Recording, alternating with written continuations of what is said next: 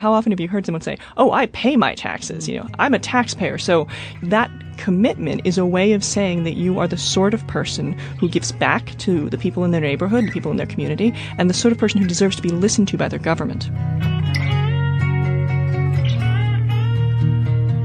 This program is made possible by the members and donors to the show. To support the work we do, get commercial-free versions of every episode, and occasional members-only bonus content, visit the Contribute tab at bestoftheleft.com. Now welcome to the award-winning Best of the Left podcast with clips today from The David Pakman Show, Economic Update with Professor Richard Wolff, Off Kilter, The Zero Hour, and Jacobin Radio.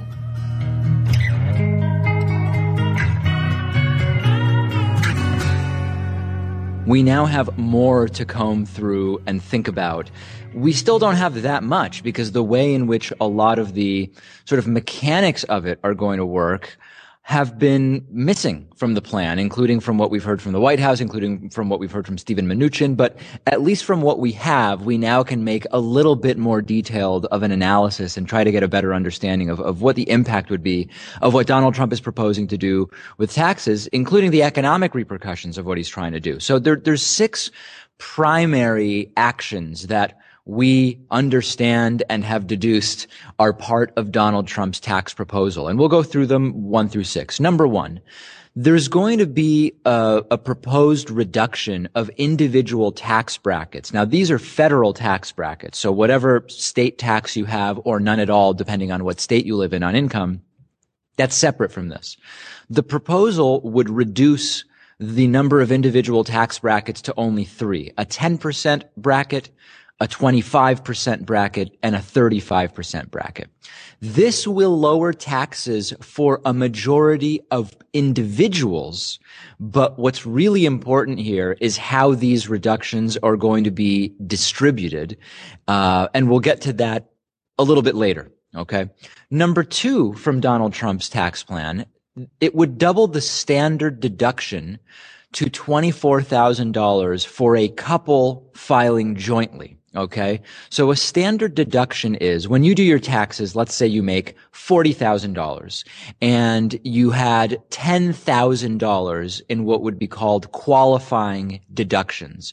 You would list those on your tax return, and the $10,000 in deductions would make your adjusted income only $30,000, and you would be taxed only on $30,000. Even though you made $40,000, only $30,000 are taxable based on your deductions.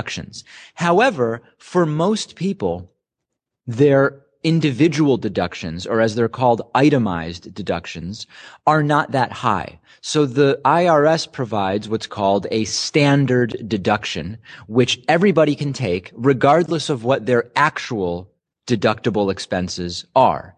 The married filing jointly tax deduction this year is $12,700. Donald Trump would nearly double that to $24,000. For a single person in 2017, it's $9,350. And my guess is that would also go up to a little more than half, I would assume, of that $24,000. So if you have more than the standard deduction in deductions, you can deduct more, but everybody can take the standard deduction, and couples filing jointly will be able to take a $24,000 tax deduction. Now, that will decrease the taxes you pay, but it relates to item number 3 on Donald Trump's tax plan, which is that there will be an elimination of most itemized tax deductions.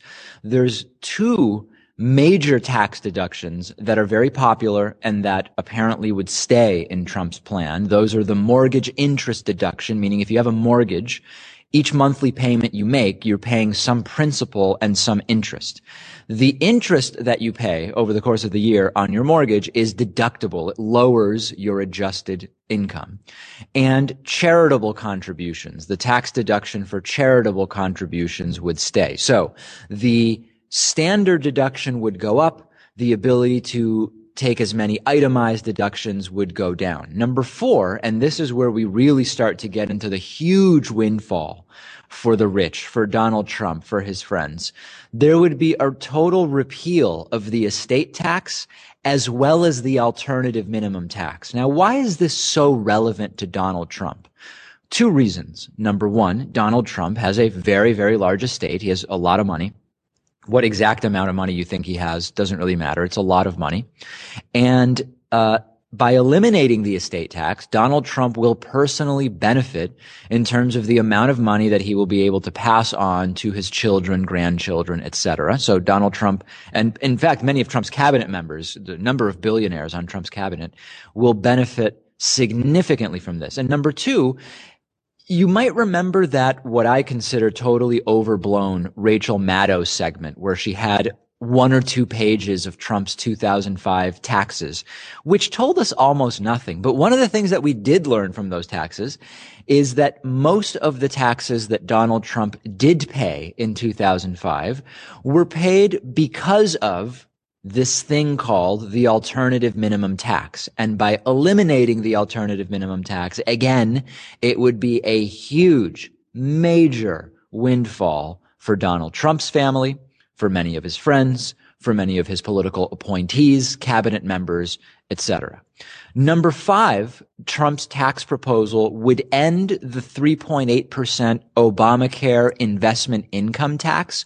So this is a tax that was put in place by Obamacare to fund some of the expenses associated with Obamacare. The elimination of that investment income tax used to fund Obamacare would disproportionately help those who pay taxes on investment income. And who are they?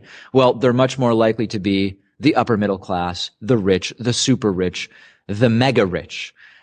The ultra super mega rich, the people really at the very, very top. So another big boon for Trump and his buddies. And number 6, Donald Trump would reduce the business tax rate to 15%.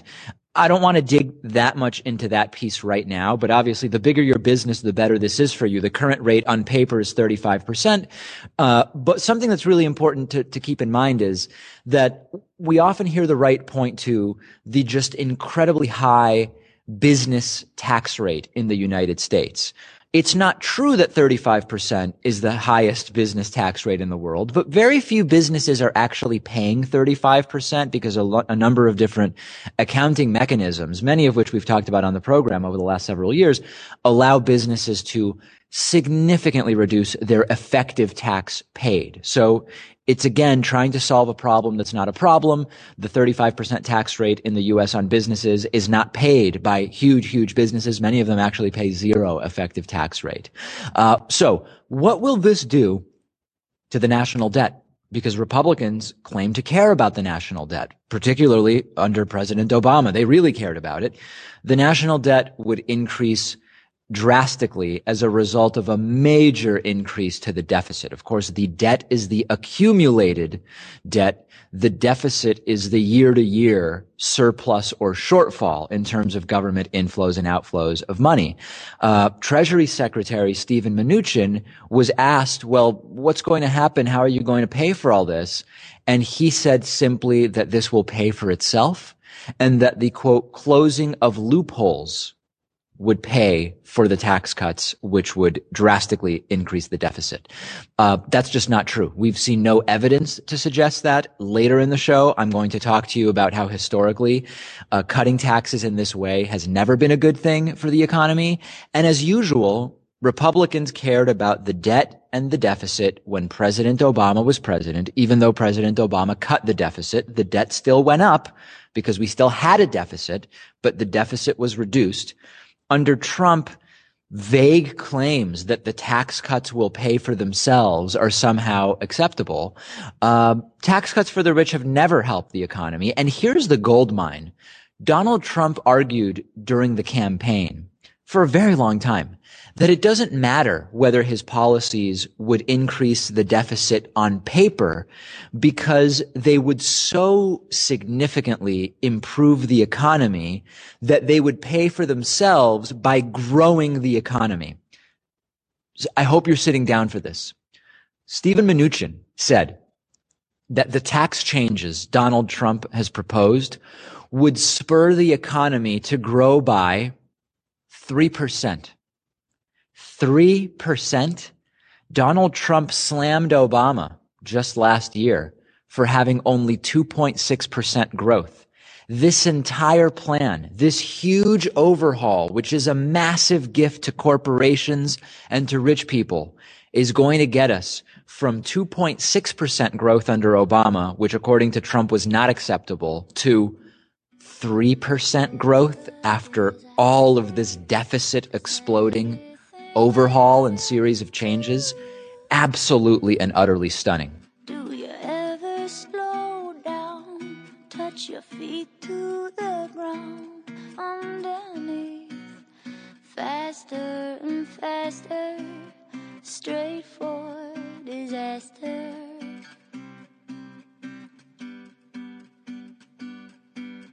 You're a disaster, and it makes all the laughter look sad.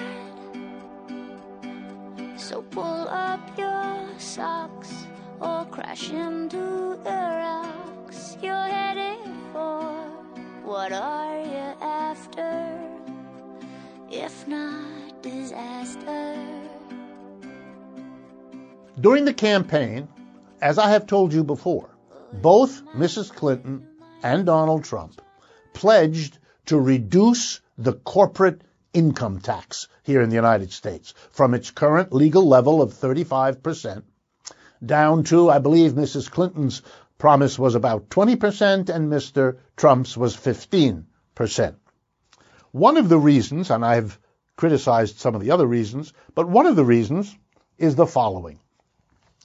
If you do that, you will lead American corporations to bring their profits home to the United States. What a wonderful sounding story. Phony as a $4 bill, but it sounds good. These companies have money abroad, and wouldn't it be better for us if they brought it home? Well, let's do the economics of it so you are not fooled. First, why do corporations have money abroad? And by the way, estimates these days are in the range of $2 trillion worth of profits made by American companies that they have stashed abroad. The answer is it's a mode of tax evasion. It turns out that under U.S. law, and this is not the law in other countries, many other countries don't do this, but under American law, if you earn your money abroad, or you can at least make it look like you do, and you keep that money abroad, you are not required to pay any tax on it to the United States government, which has a lot to do with why so many companies are showing their profits occurring abroad and keeping them there because it's a way to avoid paying Uncle Sam your taxes. If you've wondered about those statistics you see sometimes about how corporations get away with murder in the way of not paying taxes, well, here's one of the major ways they do it. They keep the money abroad. Does this mean, however, that it doesn't affect our economy? Answer is stone cold wrong. Actually, Republican Senator John McCain's committee unearthed all of this some years ago.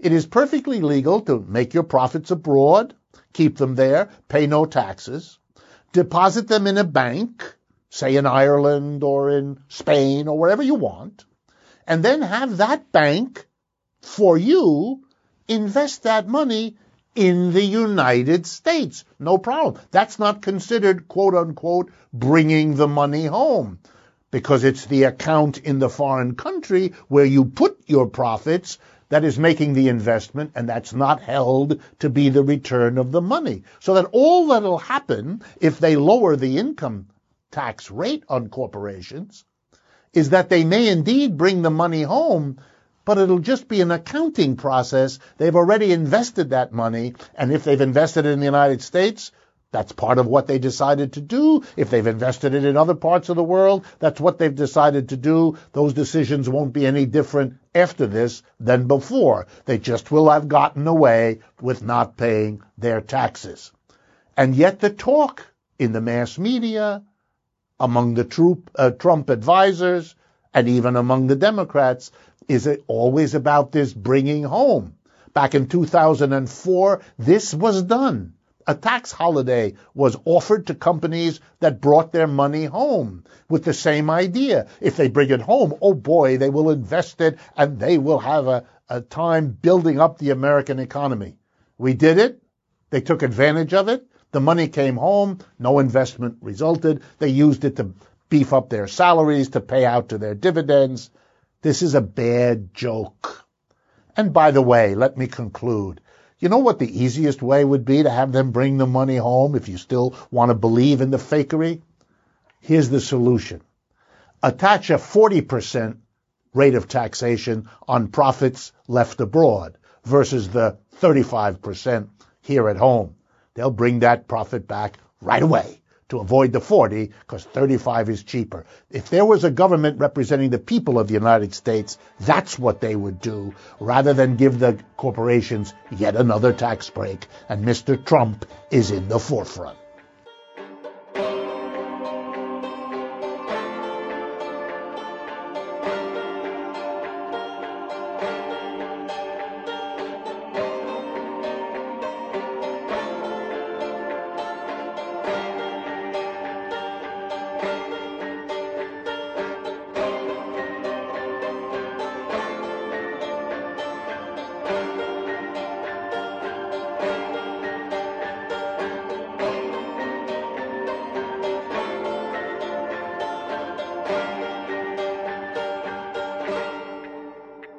Vanessa Williamson recently authored a book called Read My Lips: Why Americans Are Proud to Pay Taxes. She joins the show next to talk about how taxes became a four-letter word and what Americans really want when it comes to tax policy. So it's often said that tax has become a four-letter word, a dirty four-letter word, that is.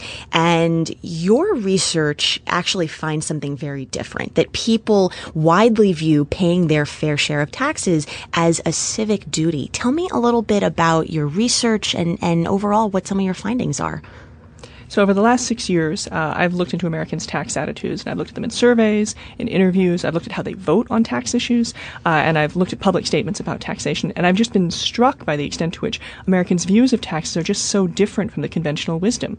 So it doesn't mean that people are necessarily happy about where they think their money is going or everything that's happening in Washington, but people see being a taxpayer as a civic responsibility, as evidence of being the kind of person who contributes to their community. And when you think about it, it's obvious. How often have you heard someone say, "Oh, I pay my taxes.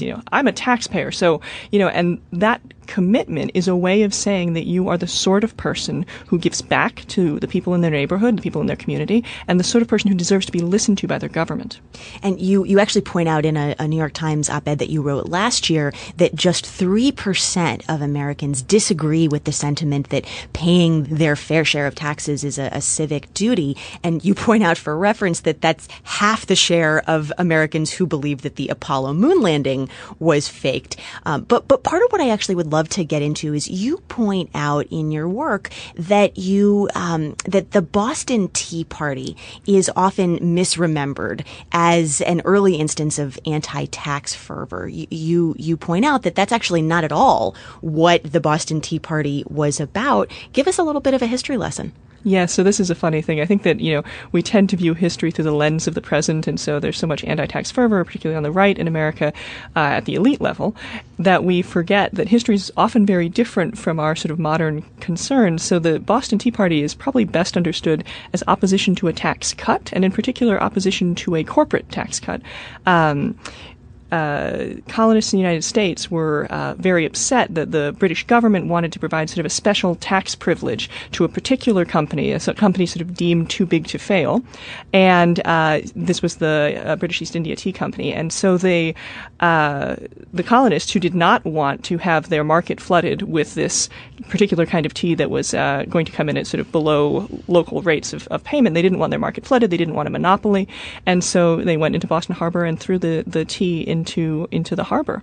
And so what is really, to me, if it has an echo in the modern context, I mean, to be a little ahistorical, it's much more like Occupy than the Tea Party, right? And for years, it was not even called the Boston Tea Party. It was called the destruction of the tea. So this sort of anti-corporate property destruction, it becoming a touchstone for the right, is actually extremely ironic. And you actually got the idea to write this book and to do this research during the rise of the Tea Party movement in 2009.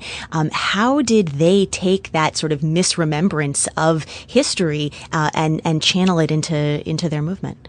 So that's exactly right. My last book looked at the origins of the Tea Party and the effect of the Tea Party on the Republican Party as a whole, really particularly looking at how the grassroots and the elites and the conservative media worked to push the party rightward. But I was at a Tea Party rally and I was just struck by how often these people who were very, very angry and frightened about what they thought their government was doing, still regularly described themselves as taxpayers and really stood on being a taxpayer as kind of a public standing, right? That I'm the sort of person who the government should be paying attention to, and my interests are not being met. So a lot of what you've looked into in your research is not just about what it feels like to be a taxpayer or the connection between being a taxpayer and doing one's civic duty, but also fairness. There's a big current that runs throughout your work of tax fairness, and that's a lot of what actually gets people mad about taxes. It's not, you find, how much they're asked to contribute. It's much more widespread that people get angry about the feeling that the wealthy aren't paying their fair share. Tell us a little bit about how that plays out in the conversations you had with taxpayers and in the survey research. Yeah, so if you ask Americans what bothers you most about paying taxes, 14% say nothing in particular. About 3/5 will say either that corporations aren't paying their fair share or that the wealthy aren't paying their fair share. What percentage say the amount that they're personally paying? 7%, right? So that's a really very small percentage of the public who sees their own tax costs as the sort of primary motivator of their attitudes about taxes. And so what that means is that people aren't particularly opposed to the idea of paying taxes for public goods. In fact, people commonly refer to it, as a way of contributing to their community. It's like being a good neighbor, paying your taxes.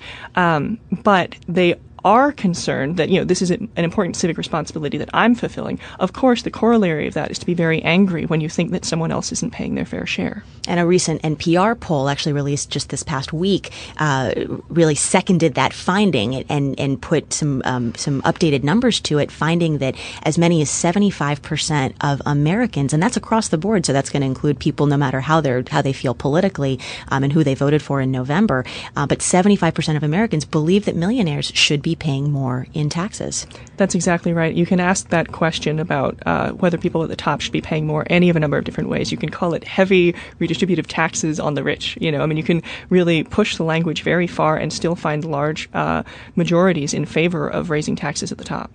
Now, there was a moment in the presidential campaign this past year that really kind of brought all of this to the fore. And it was a moment during one of the presidential debates. It was between Hillary Clinton and Donald Trump. And there was a moment where Trump sort of came out and bragged. He bragged that avoiding taxes, that figuring out how not to pay taxes was evidence that he was smart. He was literally bragging about avoiding paying taxes. And you point out and you argue that moment in the campaign really it symbolized, and I'll use your words here, a fundamental divide between President Trump and and he was then candidate Trump, and the electorate on a core question of civic responsibility, yet he won anyway. Yeah, one of the, on any of a number of issues, I think you could say that President Trump's moral standing is rather different from the average American's, and yet he still became president. The really interesting thing to me about what Trump said is it represented a break not just between Donald Trump and the sort of general American public, but between Donald Trump and previous generations of Republican leaders. It's been common on the right to say that, government doesn't work very well and to hold sort of an anti-tax position. Everyone remembers Grover Norquist and his sort of tax pledge that taxes should never be going up. But that didn't mean that Republicans typically said it was okay not to pay your own taxes, right? You'll remember that Mitt Romney got in a lot of trouble over this, right? His tax rate was comparatively low, and he insisted repeatedly that his tax rate had never fallen below, I think it was 13%, right? But he insisted again and again that his taxes were high enough to be acceptable, right? And so this represents a real break in the Republican tradition as well as the Democratic one, to this new stance of that, getting out of paying taxes is okay or even admirable. That is not how Americans have felt over the last 40 years, and it will be very interesting to see if Trump's attitudes change minds.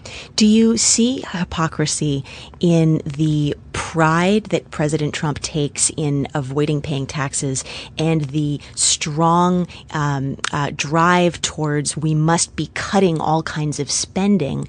And it doesn't seem like it's really driven in his rhetoric by a desire to reduce deficits explicitly, but we saw in his so-called skinny budget released earlier this year, I mean, it was really sort of a scorched earth budget, cutting almost everything except for defense spending. Do you see hypocrisy there? Well, I think that one of the most interesting things about the legislative agenda that we've seen this year is the extent to which when cuts to government services become obvious, they become extremely unpopular. And we saw this with the effort at ACA repeal. This legislation has never been overwhelmingly popular with the American public. It's poorly understood, and it's seen with a great deal of suspicion. The Republicans had really hung their hats on dismantling it. Well, when push came to shove and people were actually going to lose a government benefit that they recognized, it turns out that those things were pretty important to people, and they were something people were willing to fight for. So take us back.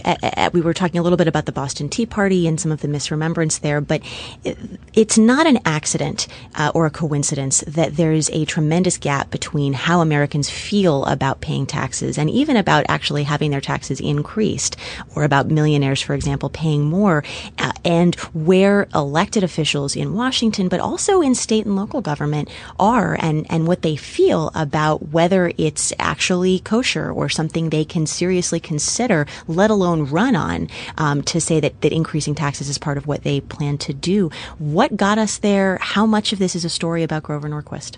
So I think that there's a strong, I was saying before that sometimes history is remembered through the present, and I think there is for the current generation of politicians, there's a very strong memory of a particular period in American history, the sort of Reagan Revolution, and particularly the tax revolt. This was an event that started in California with a very strong measure to cap property taxes, spread to other states, and it's had huge impacts on state budgets ever since.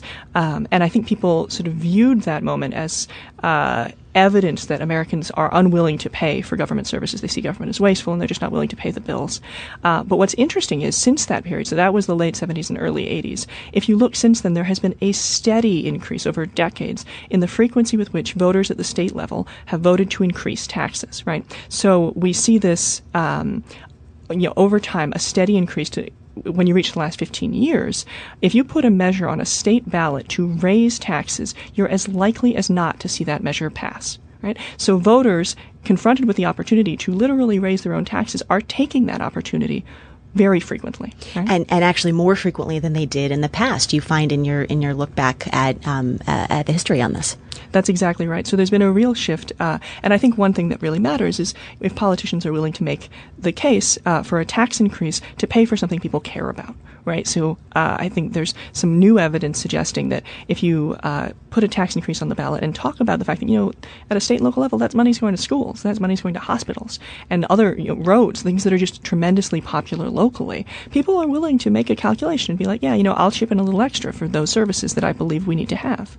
Well, and thinking about the state and local consequences of some of this, despite this broad willingness by the American people to pay more in taxes, even if it means they're paying more, not just other people are paying more, there is this just broad fear. We were talking before we started taping about my remembering back to my legal aid days in Philadelphia when the city was trying to figure out how to fund itself, and one of the ways that it started, and this is before Ferguson, one of the levers that they started to pull was aggressively going after largely low-income people, largely low-income black and brown people in the city, through fines and fees that these folks could not afford to pay, but that were basically a tax by another name for coming into contact with the criminal justice system. They were going to great lengths not to use taxes because of tremendous fear of what would happen to them at the ballot box.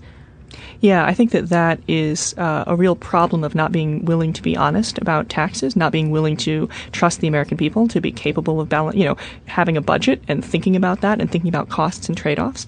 I think we need to respect the citizenry a little more when it comes to taxes, particularly because when we don't, we end up with these kinds of consequences, these sort of backdoor tax systems that are extremely unfair, extremely regressive, and also, undermine what should be the primary responsibility of the police, which is keeping a neighborhood safe, and turning them into sort of a tax collector by the back door. That's just not. It's not why anyone would join the police force. It's not what we want to see in our communities. And so I think that if I could, make a recommendation to politicians at a state and local level, I think, have a little faith that you can tell your constituents, here's what we got to buy, here are the things we're going to spend the money on, and you can convince them that it's a good idea to spend that money. And not just in ballot measures, but you see it in surveys too. Americans are willing to vote for tax increases, are willing to say that taxes should be increased even on themselves for all kinds of major social priorities in terms of education, in terms of healthcare, in terms of infrastructure. I think that that's a case that you can take to the American people.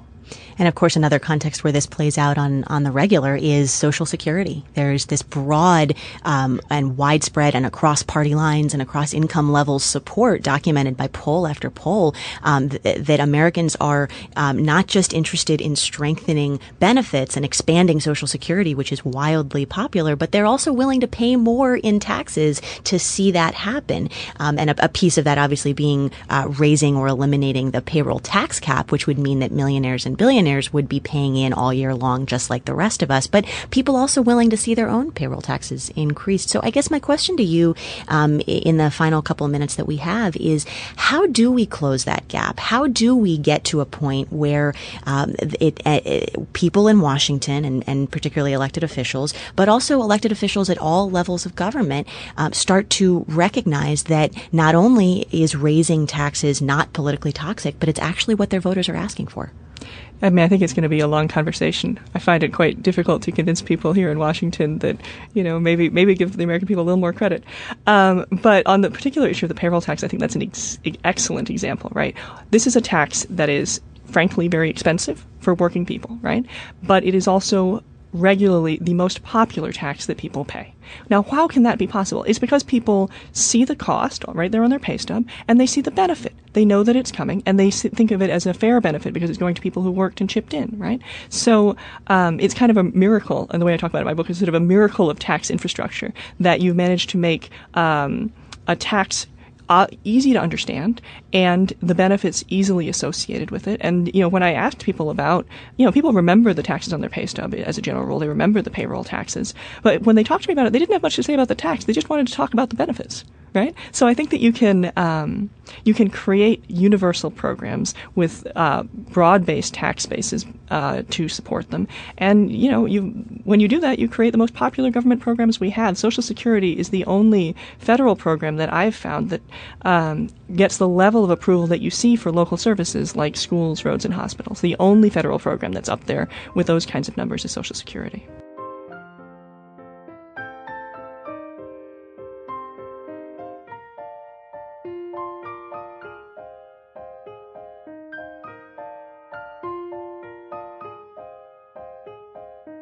Today's episode is sponsored by the Dollar Shave Club. Thanks to them, I no longer have to go to the store and choose between cheap disposable razors that give a cheap shave and spending a fortune on those gimmicky razors with silly features no one needs.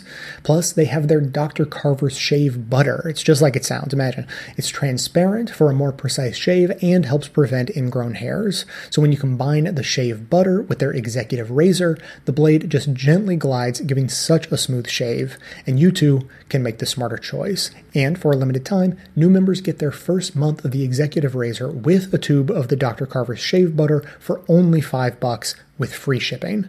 After that, razors are just a few bucks a month. That's a $15 value for only $5. In your first month's box, you'll get an awesome weighty handle, a full cassette of 4 blade cartridges, and a tube of the shave butter. After the first month, replacement cartridges ship automatically at their regular price. But not to worry, there are no hidden fees and no commitments. You can cancel anytime you like. And remember, you can only get this offer exclusively at dollarshaveclub.com/best. That's dollarshaveclub.com/best.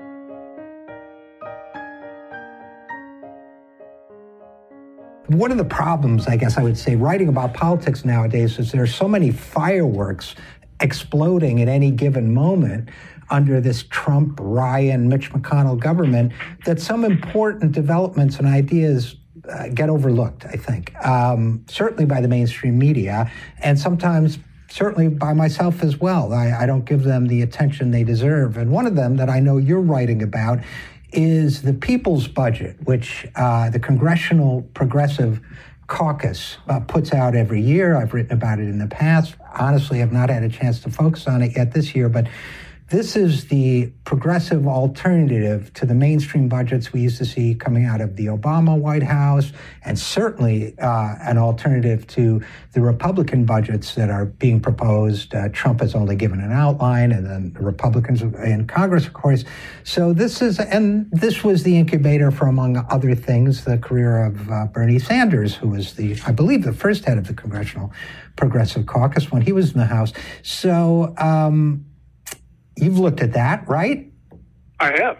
So what did you see in there this year? What were some of the high points for you? Well, first of all, you got to dig to find it, because one of the highlights of the Progressive Caucus budget is that the media simply will not let the public know it exists. The Progressive Caucus is, I believe, the largest group of Democrats in Congress.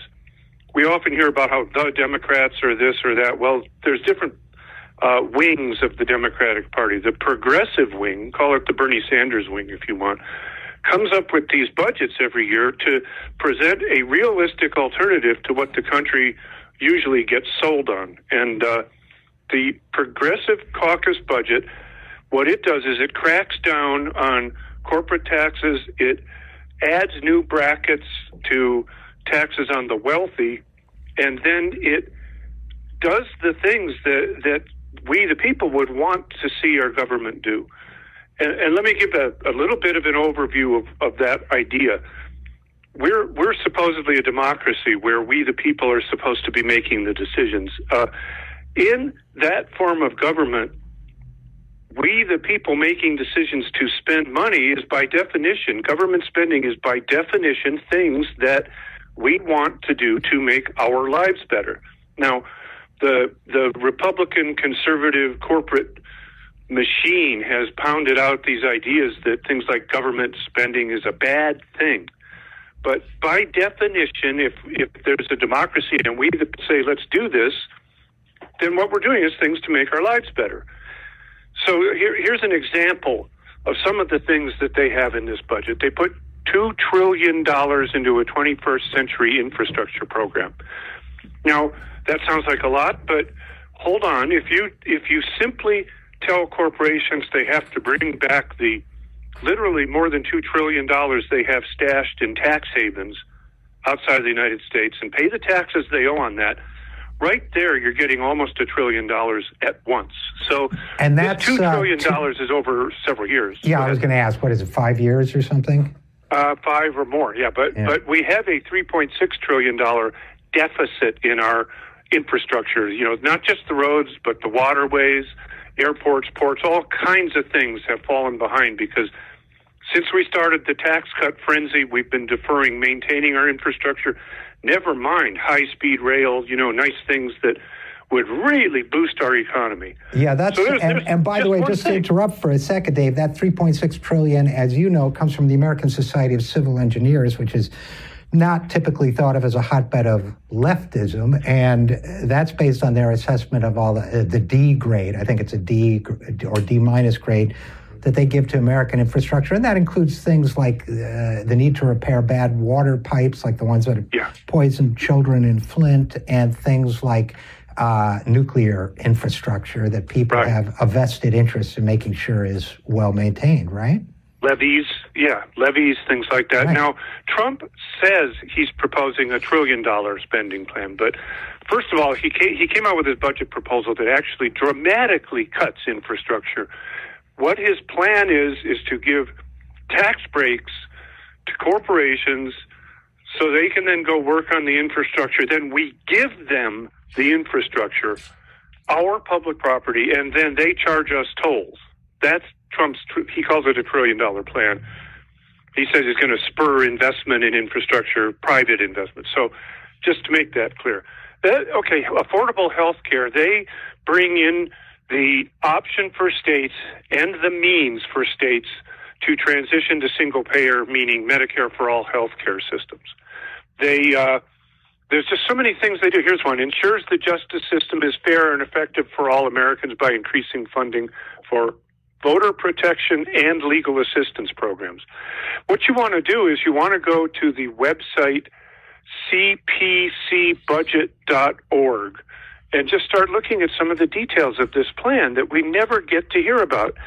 In military, they don't immediately cut military. What they do is they change the way the military budget is analyzed and allocated to first of all, they get rid of this thing called the sequester, which was just this silly across-the-board cuts thing. Then they change the way we look at the military to start taking out all the corporate handouts, the Lockheed, the General Dynamics, etc., things that get thrown in, and evaluate what we need, which then begins a process of cutting back in a lot of areas, which is so essential to do without threatening our security.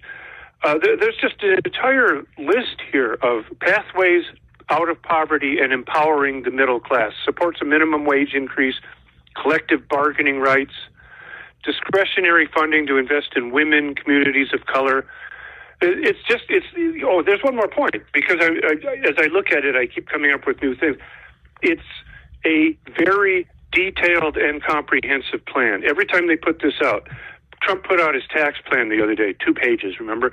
This is a detailed, comprehensive plan by legislators who understand the process, the budgeting process, and come out with a plan that we could pass immediately. And, the other thing that's striking about this, and this is something that's always frustrated me about the Congressional Progressive Caucus budget, going back 10 years probably now, is that the media, the mainstream media, always dismisses it as kind of a fringe left position that they don't need to cover. But when you start looking at these individual budget items in it, most of the positions they take are the positions that are most popular with the American people. Don't cut Social Security, expand, protect Medicare, repair our infrastructure, create jobs, raise the minimum wage. On issue after issue, polling shows that this group, which is larger, I remember when they used to cover the Tea Party group caucus within Congress and its budget like crazy, but this group, which as you point out is larger,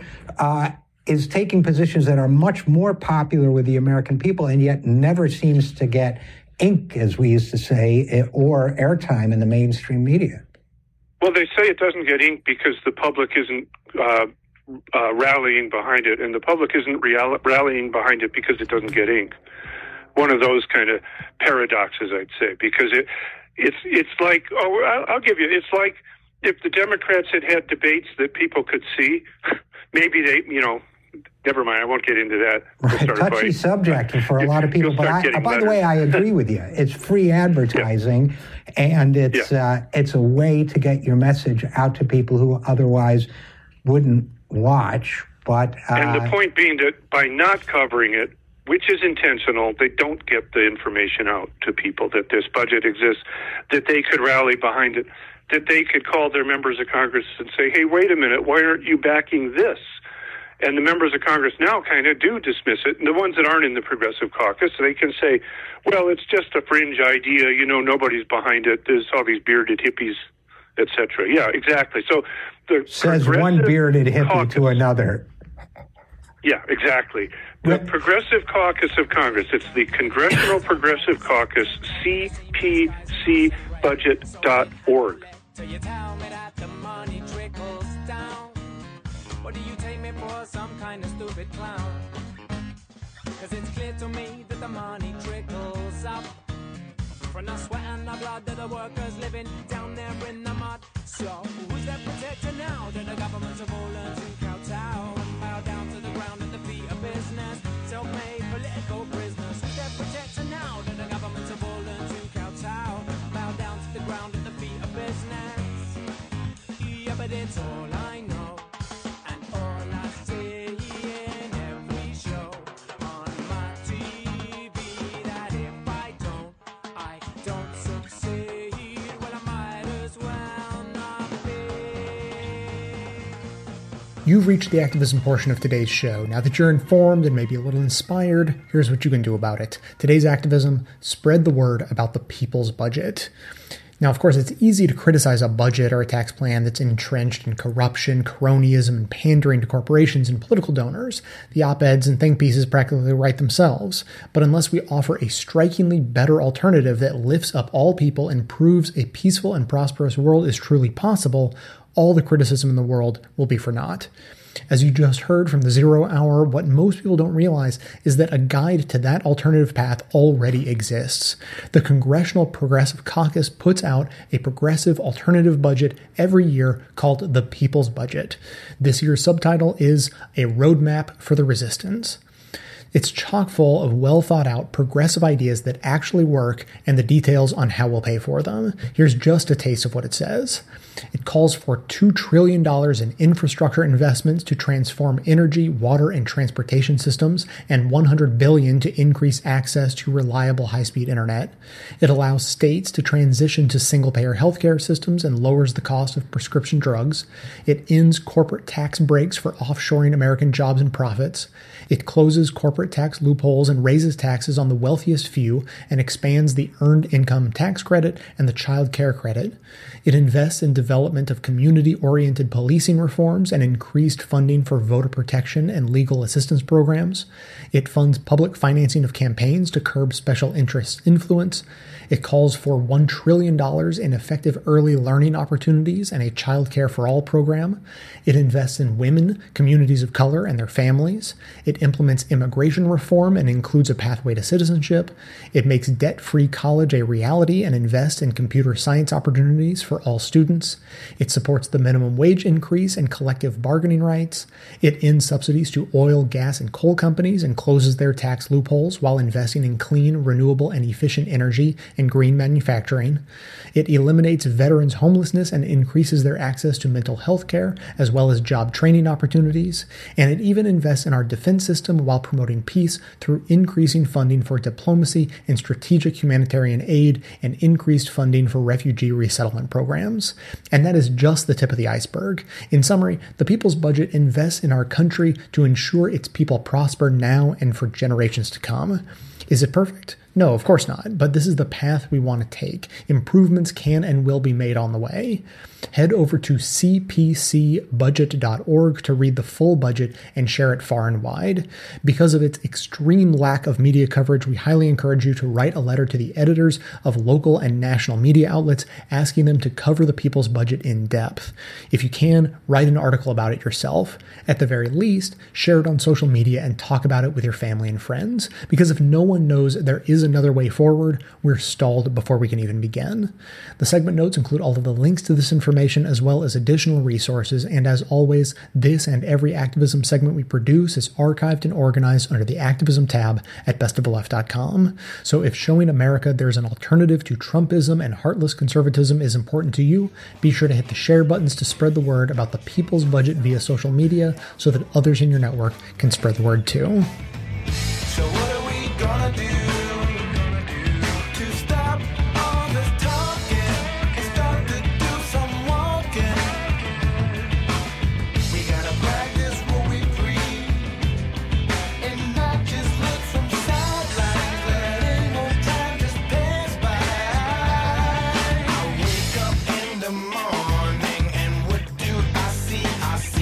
Reflection in the mirror.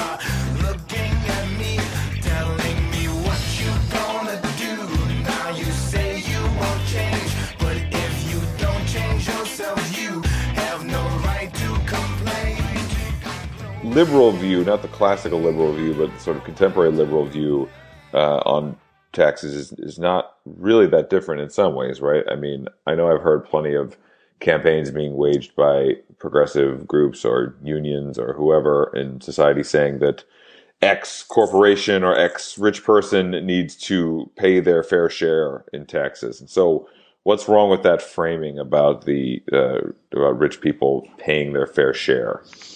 Well, I think as socialists, we need to be very careful with this perspective because oftentimes we adopt it ourselves when we talk about taxation. But usually liberals try to counter this libertarian view by basically saying something like this, that a person or corporation's ability to pay should determine the amount that they pay. And so this view kind of treats taxes as kind of a necessary evil in our society, that it's something that we need to do because there are other values that are of equal or more importance than the idea of freedom. And in particular, liberals point to the value of fairness, right? That they think it's just fair that there isn't incredibly high levels of inequality, that people that are making exorbitant amount pay some of that. And actually, this rings true in some way for a lot of people on the left. We can hear it echoed a little bit in Marx's famous dictum, from each according to their ability, to each according to their need. And I think this liberal counter to the libertarian view leads us back into something of a conundrum. Because libertarians are basically able to say, well, why is it that fairness trumps the rights of individuals? Right? Why is it that your value trumps my value? There are essentially two different kinds of values competing with each other, and you say that fairness is more important than my freedom. I say my freedom is more important than fairness, right? Exactly. And I think as socialists, we need to sort of take a different perspective on taxation, one that I think more effectively counters both of those perspectives. This sort of gets into what political scientist and Jacobin contributing editor Corey Robin talks about reclaiming the politics of freedom, that we should not be ceding that idea of freedom to the right, but we should be claiming it as the left's. It's ours anyway. Absolutely. So what you're getting at is that we're not just talking about fairness versus freedom. We're talking about when a rich person has this freedom to hoard as much wealth as they want to, they are actually taking away the freedoms of mass numbers of other people. That their supposed freedom of enrichment means the taking away of freedoms and the erosion of freedoms for mass numbers of people.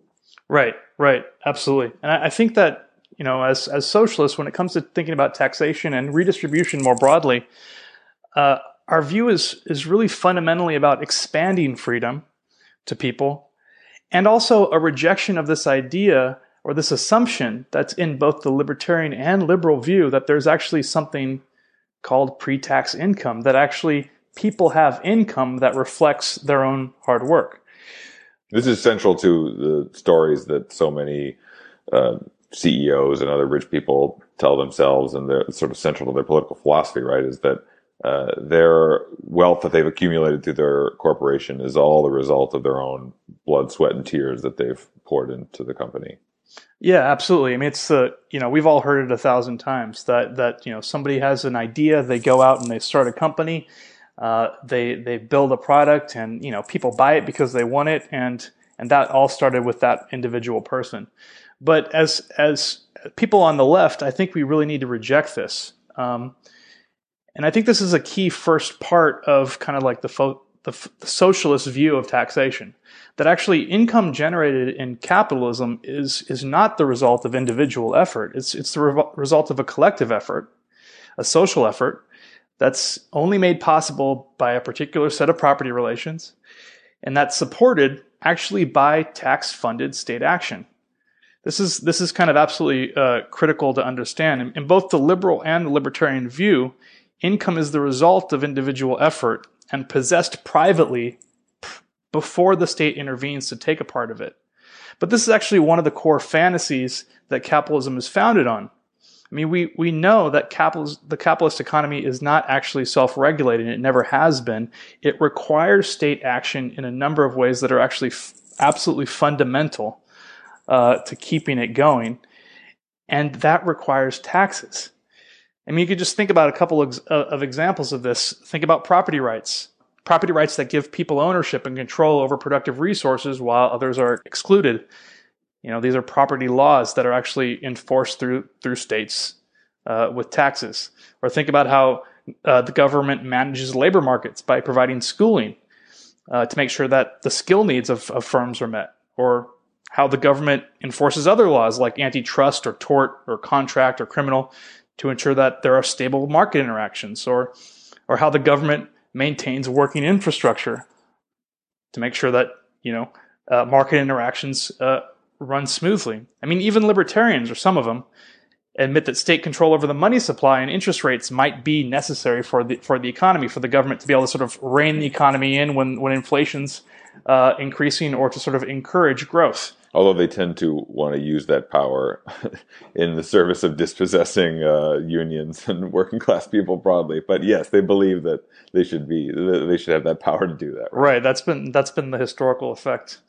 But I mean, my basic point here is that all of this is done with taxes. So the idea that somebody actually has some sort of pre-tax income is really a bookkeeping trick, right? It's not a reflection of the reality. There's simply no income out there without tax-financed state action in the first place. And I think that's a really important first step for people on the left when we're thinking about what taxation is and what our perspective should be on it.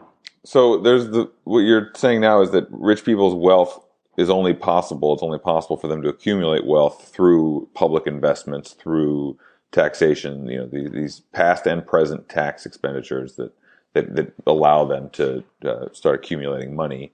I mean, there's also the basic Marxist proposition that what is wealth? How do capitalists get wealthy but from stealing the surplus value from workers every minute of their life on the job, right? Right. I mean, to your first point, I think that that state tax finance state action is actually fundamentally critical, and we can actually see all sorts of different ways that corporations benefit from welfare, right? Corporate welfare. I mean, there's about $30 billion spent on farm subsidies, and that's 80% of that is going to major farm corporations, not small mom and pop shops with a dozen, free roaming chickens on their back lot. The state spends about $75 billion a year on other corporations to sort of promote things like energy, different kinds of research and development to different things. So there's a massive amount of state spending to provide a context in which corporations can make profits. But to your second point about exploitation, I think that's absolutely critical, because I think as socialists, the next sort of step in our sort of analysis of what taxes are needs to be the understanding that the income inequality that we see in our society and that has grown in our society is due to the fundamental fact that class is actually relational. This is a really kind of critical point, I think. To boil it down in really simple terms, capitalists are able to accrue massive amounts of income because their workers don't. Or, to state a kind of obvious point, workers make their bosses more than they're paid.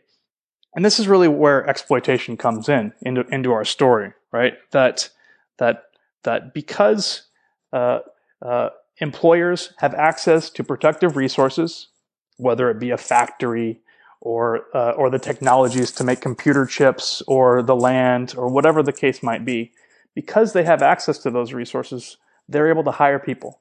And they're able to hire people precisely because they don't have access to those resources. And all that is actually made possible through tax finance state action, right? That we have property laws that are actually enforced. As a brief aside, this is one of our favorite points to make at Jacobin about this relational nature of class.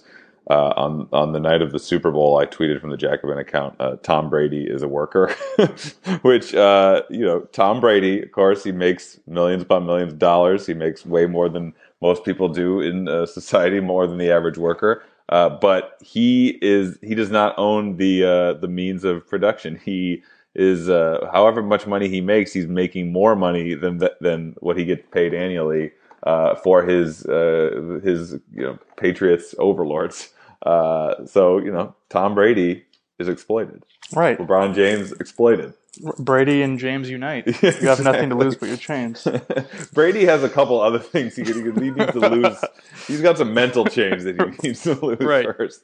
And they could also, I probably wouldn't mind if Brady paid a little more in his annual taxes on however many millions that he makes a year. So you mentioned in the beginning, we were talking about the libertarian conception of freedom is essentially like a freedom to steal from workers and takes away people's capacity to achieve any kind of real freedom, any kind of positive freedom. You threw that number out in the beginning about something like $200 billion per year that we would have annually if people were paying even the amount of the percentage of taxes that the 1% paid in the 70s.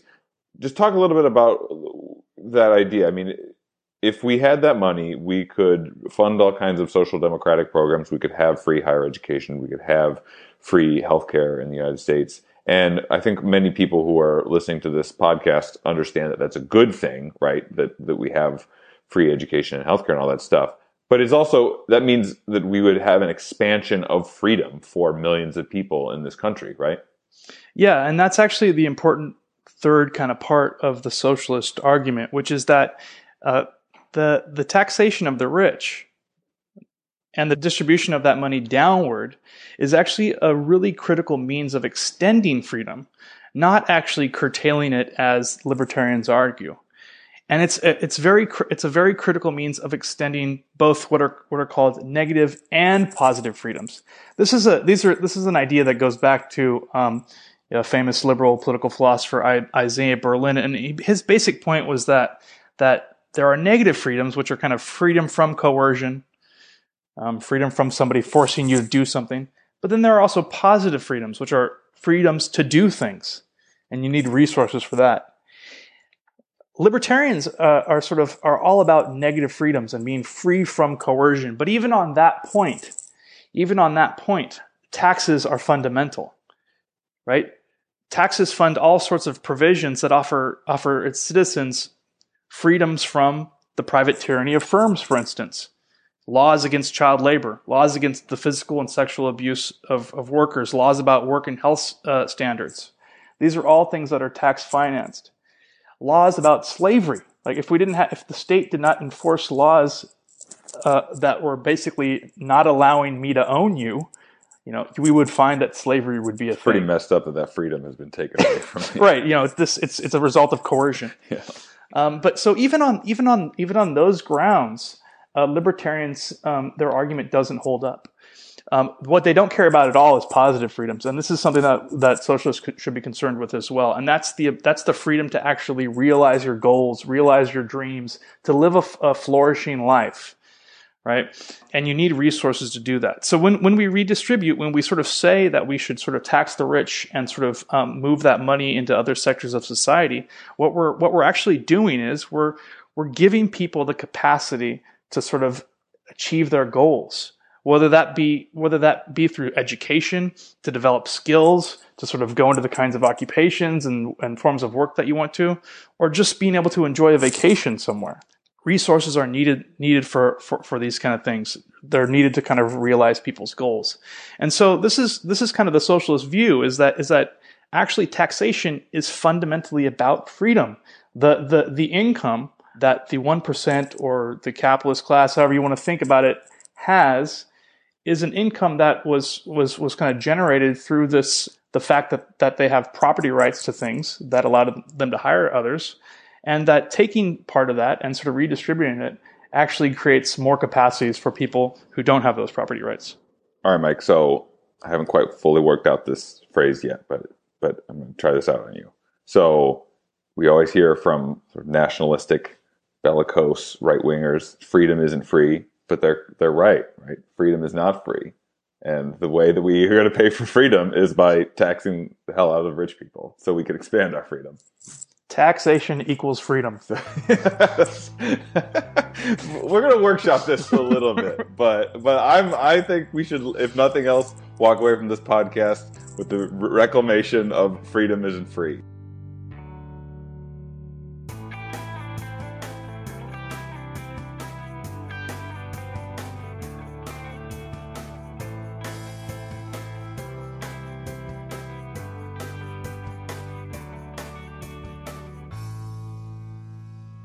We just heard clips today, starting with David Pakman breaking down Trump's disastrous tax plan. Economic Update explained how we should really deal with corporations stashing their profits overseas.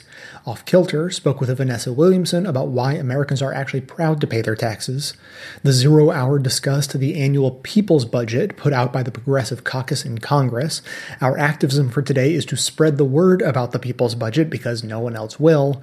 And finally, we just heard Jacobin Radio looking at taxes from a very different angle than we usually hear in this country.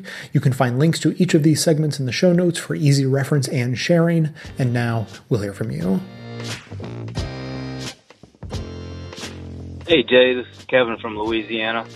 Just listened to your systematic racism podcast, and I just want to add to it that there was coincidentally about a week ago an NPR Fresh Air episode where Terry Gross had on authored Richard Rothstein, and he was talking about the housing programs under the New Deal and talking about how they were tantamount to a state-sponsored system of segregation in which people of color were purposely excluded from all the suburbs, which was something that I was unaware of because of course I'm a Bernie-crat, so to speak. I'm been touting the New Deal to my conservative father ever since Bernie started running, and it was just something that another piece of systematic racism that was implemented back then. So I knew everything about FDR wasn't great, but it was something that I was unaware of. So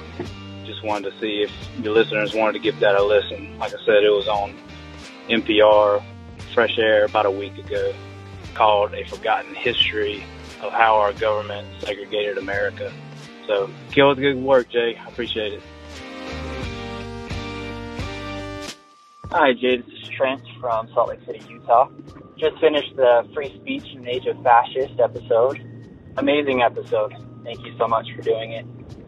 I especially liked the two competing liberal ideas, namely Antifa, where free speech is restricted in some cases, and then the more traditional liberal view, where freedom of speech, free speech should be defended no matter who is speaking, and whether or not it is convenient to the left or not. I personally have felt that I prescribe more to the traditional liberal values. I believe that liberal democracy is fundamental to a competing ideas, a marketplace of ideas, and that's important for democracy. But to be honest, in the age of Trump, in the age of fascists, I feel that those values have been challenged a little bit. If I'm to be honest with myself, am I comfortable with Nazis going and marching down a Jewish community? No, I definitely would be extremely uncomfortable with that. But I don't know if I am still willing to support legislation to repress that sort of free speech. And I guess I'm at a crossroads whether I really do believe that hate speech is included in free speech. And I feel that I've talked to a lot of friends, and I feel that a lot of people are a little bit confused on truly how much they support the idea, the traditional liberal values of free speech. And I'd really love to get your opinion on it. I was hoping that you would mention that perhaps in your last episode. And not only your personal opinion, but maybe you could cite certain programs or certain things that support your opinion. I feel that you have some really good insight and perspective on that, and that might help me and my other friends that are maybe a little bit confused on what we think. Might help us out a little bit. Anyways, I love the show. Thank you for your hard work. And keep it up.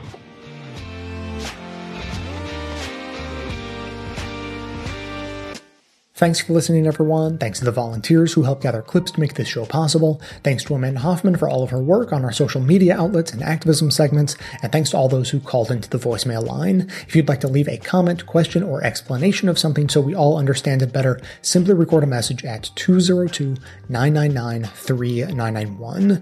Now, first of all, to Kevin and his comments on the inherent and systemic racism built into our federal housing policies. Yes, that is a huge issue. very interesting and in-depth, and I have touched on it in the past, but admittedly, it's been a little while. So in addition to the recommendation that Kevin had, if you want to hear what I have had to say on it in the past, I recommend episode number 908. It's called Unfair Housing, Unfair Society, and also episode 987, which is not entirely focused on housing, but definitely touches on it. And the rest is racism, economics, housing. It's all a swirling mess of terribleness. And that's what that episode is. 987, the double helix of racial and economic inequality. And so I'll link to both of those on the show notes, sort of underneath the bit about my final comments, if you want to go find them. Secondly, Trent and his thoughts and questions about these competing liberal values of free speech. Is free speech the highest ideal of a free society and the pinnacle of American freedom, or is unfettered free speech so dangerous that it can lead to fascism and genocide and therefore should be curtailed because that seems like a fair trade-off to not have genocide? I think it's an interesting question. And, Trent asked my opinion on it specifically. And what I find, I've been thinking about it for a few days. And what I find interesting about my opinion is that I don't have a really strong opinion. And so I was frustrated for a while. I was like, oh man, Trent's asking me my opinion. I should probably have a strong opinion and tell him and think like, here is how I think we should go. This is the direction the country needs to go. This is either the policy we need to have, or this is how people should act. And because First Amendment freedom is only about government regulations. All of the stuff about college campuses and who's allowed to speak in public or, semi-private events and who gets protested. Literally none of that has to do with quote unquote free speech, capital F, capital S, free speech in America. None of that's a First Amendment issue. That's just sort of how we think things should go because we're told you should let everyone speak. That's what freedom of speech is all about. And it is kinda, but not really. So I've been thinking about this and I'm like, man, I just don't have that strong of an opinion. What's up with that? Why can't I, come up with one? And what I realized is just the fact that I don't have a strong opinion is sort of interesting in and of itself because, I'm 34. It's probably been about 29 years since the first time I said something mean to someone else and then taunted them saying that I was allowed to say what I had said because it's a free country. That's how far back you have to go in anyone's life to see when they start getting saturated with the propaganda about the importance of free speech in this country. And other countries don't run their society that way. They don't have the First Amendment. And so they just treat freedom differently. And therefore everyone grows up with a completely different mindset about how those freedoms should be balanced. Because that's the thing. There is no ultimate unfettered freedom anywhere. So all of it's a negotiation. Even in America, you can't say things that intentionally incite violence against other people. That is not covered by free speech. So we're already in a place where we recognize there are limits and we're just negotiating after that. So anyway, I wrestled with it for a few days trying to think like, should I have a really strong opinion about this? And I thought, I don't know. I think the fact that I don't have a strong opinion is almost evidence enough that this is a fascinating conversation. And when I heard that interview, the Antifa guy saying, basically making the argument against free speech for the sake of heading off potential genocide, I thought, holy shit, is that the first time ever in my life I have heard a cogent, thoughtful argument against free speech that really made me sit back and think, hey, maybe there's something to that. Maybe there are some downsides to free speech I hadn't thought about before. Maybe there are reasons to curtail it. And, where does that leave me? Well, it just leaves me with having heard one interesting argument. First of all, one argument isn't enough to make anyone change their mind ever, or it shouldn't be. It should be a lot more thoughtful than that, get into a lot more depth and detail. And hearing one argument isn't enough to repeal 30 years of propaganda about how I value free speech. So what I found valuable in putting that in the episode was this is an argument that should be heard. And it was absolutely inspired by the fact that even though I very rarely, if ever, see the Sunday chat shows talking about politics in the morning, I happened to see the Sunday chat shows sometime recently, and they were talking about Berkeley and the quote-unquote freedom of speech issues going on there, and students protesting against Ann Coulter speaking. And so what the Sunday chat show did was they had on Ann Coulter, the person who was supposedly not allowed to speak, and Robert Reich, who is generally progressive, but is also a professor at Berkeley. So they thought, okay, here's a conservative and a progressive, and they don't agree on anything. And they were sort of introduced that way. Hey, these two people don't agree on anything, but they do agree on this.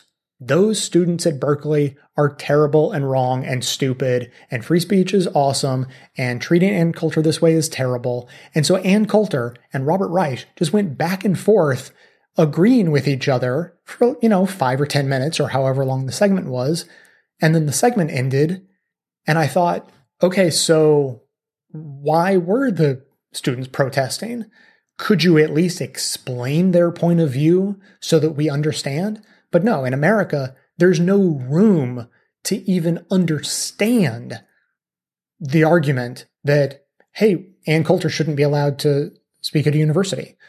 Why in the world does no one ever go to a leader of one of those protests and ask them, what is your philosophical underpinning for thinking that protesting is the right thing to do, instead of either ignoring it or letting them speak and then having a counter protest where, you have your speakers that say everything that other person said was wrong. Like, let's listen to them and understand their argument. But no, we don't allow that. We just have a conservative and a progressive on TV together who agree with each other that the other progressives are wrong.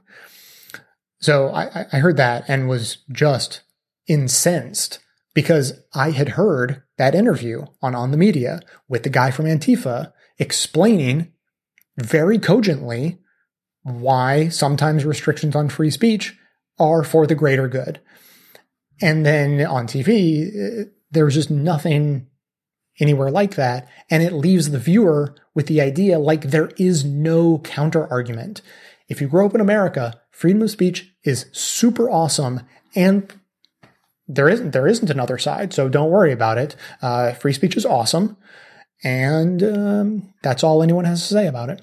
On the other hand, another listener was commenting on Twitter saying, Antifa is not liberals, they're progressives.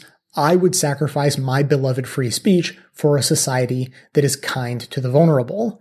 And also said, I think Americans fetishize freedom of speech to the point of irrational fundamentalism. And so I completely agree with both of those statements. I think that Americans fetishize freedom of speech to the point of irrationality so that you can't even have a discussion about it. And I also agree with the statement that I would sacrifice my beloved free speech for a society that is kind to the vulnerable, but I haven't yet been convinced that that actually is a choice I have, that if we restrict free speech, will that lead to a society that is kind to the vulnerable? I don't know that that's the path to get there. So in the meantime, I'm certainly not going to advocate that we start going down that path until I know a whole lot more about it. But the one last thing I will say is just to emphasize a point that was made in the original clip with the guy from Antifa talking about restricting free speech, is that the argument, sort of the slippery slope argument, where if you restrict it even a little bit, then you'll end up restricting it a lot, I think is ridiculous, because we're the only country that super fetishizes free speech the way we do.